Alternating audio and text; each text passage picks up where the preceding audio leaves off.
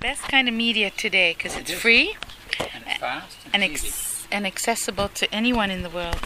So I'm really lucky to be sitting in Vernon on a sunny day with the birds in the background talking to Victor Cumming, and Victor is like a two-time and more, I think. Two-time, yes. So Victor, where did you go the first time? I went to Botswana. Okay. Botswana in 1980. Stayed there for the standard 2 years till 82, and then went to Vanuatu in 1986 and stayed to 88. So when you first went to serve with us, where did you come from and what city did you come from? I was living in Vancouver. Vancouver, okay. I was interior BC.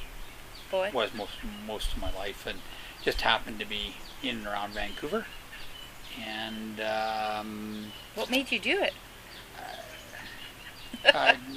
Two simple things. One, I had been interested in overseas development. My cousin Lawrence Cumming had been overseas and an overseas staff person, etc., with QSO for many years. Okay. And so it was in the back of my head. And the QSO regional staff person at the time was a fellow named Wes Maltzhead, who was a family friend, and by fluke he met me somewhere and said, "What are you doing?" And I said, "I'm kind of loose ends and not sure what to do next." And he said, "I have a job for you in Africa." And I said, "I don't believe you." And he said, "I do it." I said, "I don't believe you." And so eventually, a couple of weeks later, when he bumped into me again, he said, "You haven't come to see me." So I said, "You're right." And I agreed I'd fill his forms, and then I would, because I didn't believe him. So I filled everything in less than 2 weeks, and then I left and hitchhiked around Canada for a couple of months. Phoned home, asked if there's any mail. My dad said lots. I said, "Open the last one," from QSO, and he opened the last one, and it said, "Congratulations, you're District Officer Development, Moli-Pololi, Botswana." Okay. And I said, "Where is that?" And he said, "I don't know." Say that word slowly again. Moli-Pololi. Moli-Pololi. Okay. Which is a regional center in a province in Botswana. Okay. And he went and got the map and came back and said, "It's in southern Africa. It's the next country north of Africa. And you have to be in Ottawa on the 19th of August." And I was standing in a phone booth in North Sydney, Nova Scotia, and it was the 1st of July. So I hitchhiked home to British Columbia and got myself organized and off to Ottawa. So when you did your assessment in Ottawa, I did my assessment in BC. In BC, okay. Yeah, so when you were in Ottawa, was there a whole gang of you? Was it one of those times where there were a lot of people? Yep. Yeah, there was a lot of people.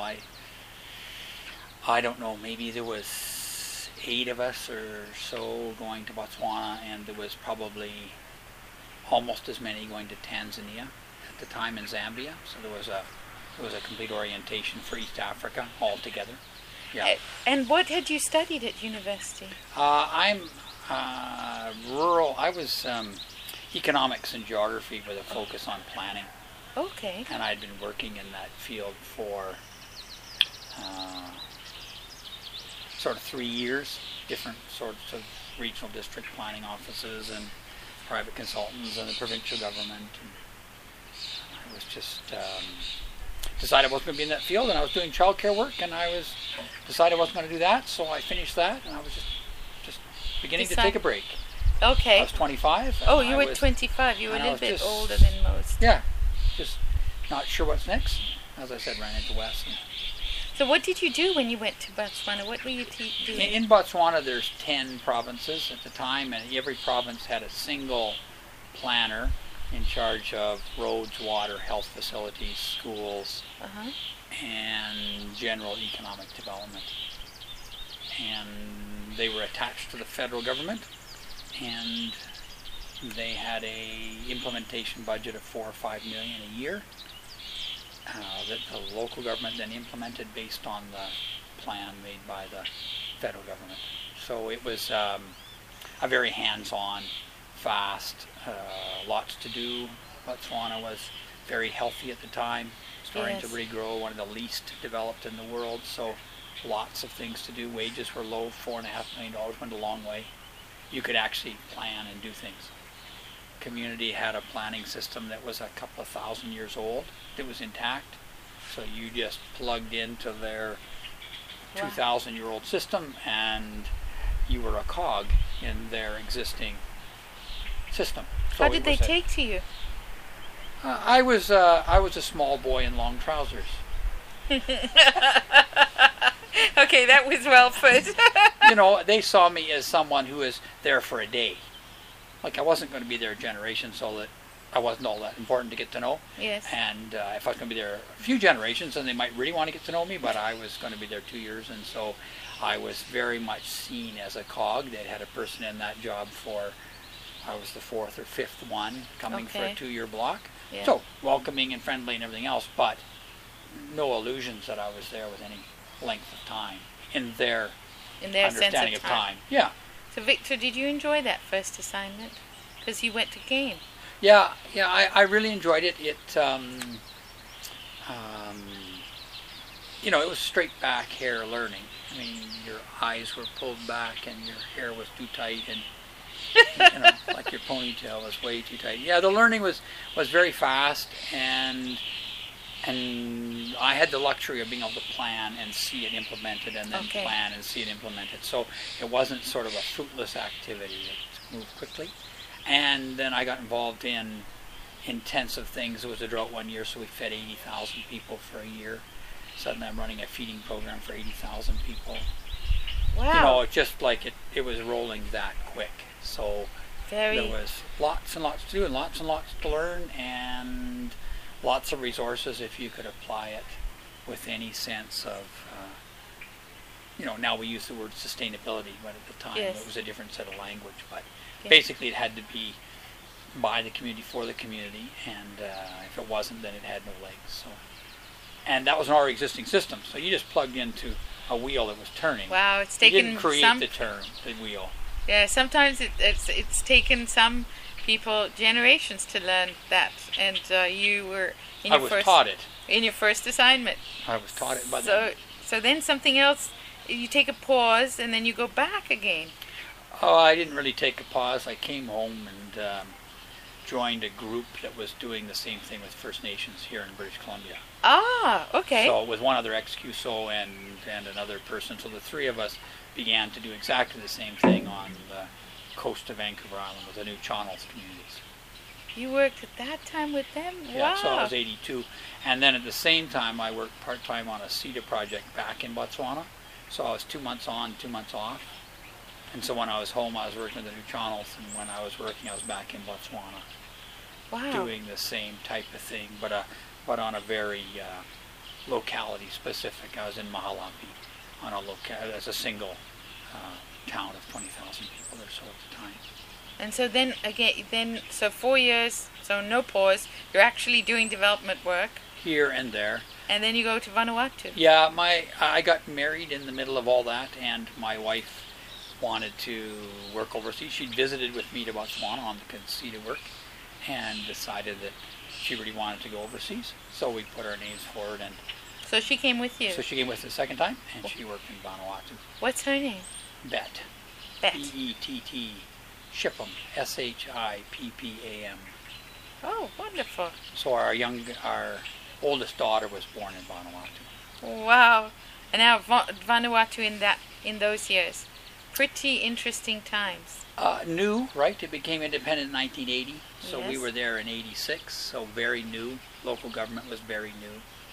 And I was in the southern 5 islands. There was a province called Tafea. It's just the first initial of the 5 islands. Tana, Aniwa, Futuna, Aramongo, and Anaichum. So that's Tafea.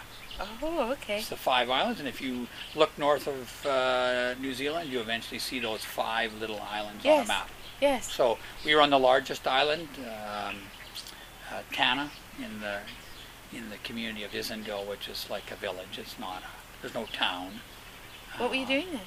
Same thing, development planning for those 5 islands. Oh. And helping to establish a national planning system similar to Botswana.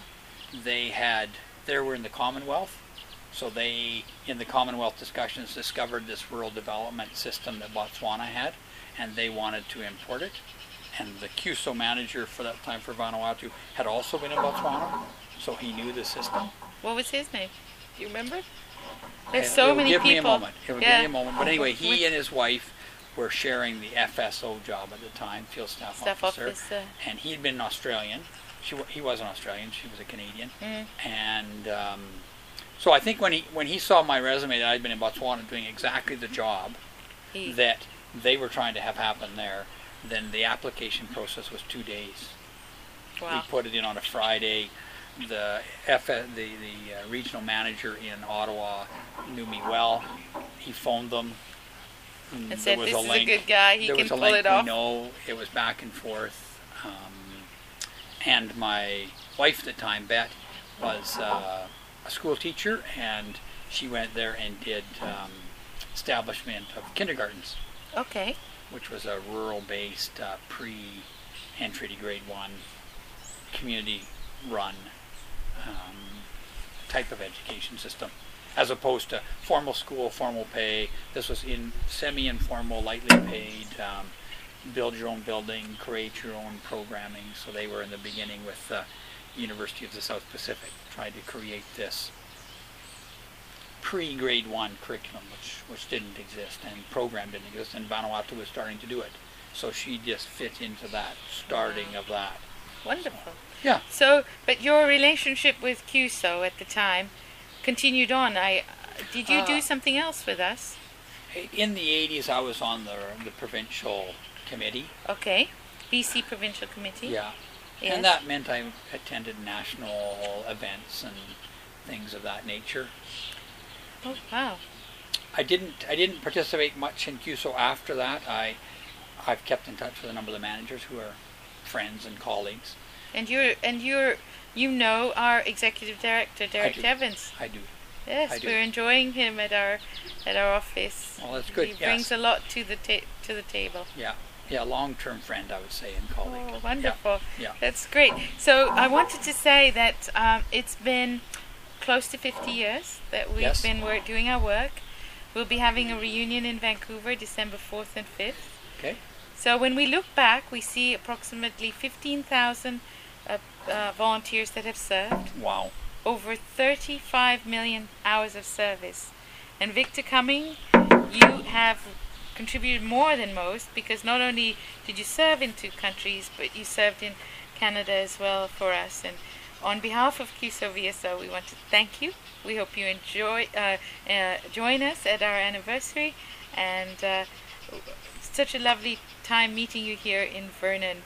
Keep in touch. Thanks. And if anybody else knows Victor Cumming, I'm sure he knows quite a few, contact me and we'll see what we can do with getting you back in touch with him. Thank you. Thank you so much. There you go.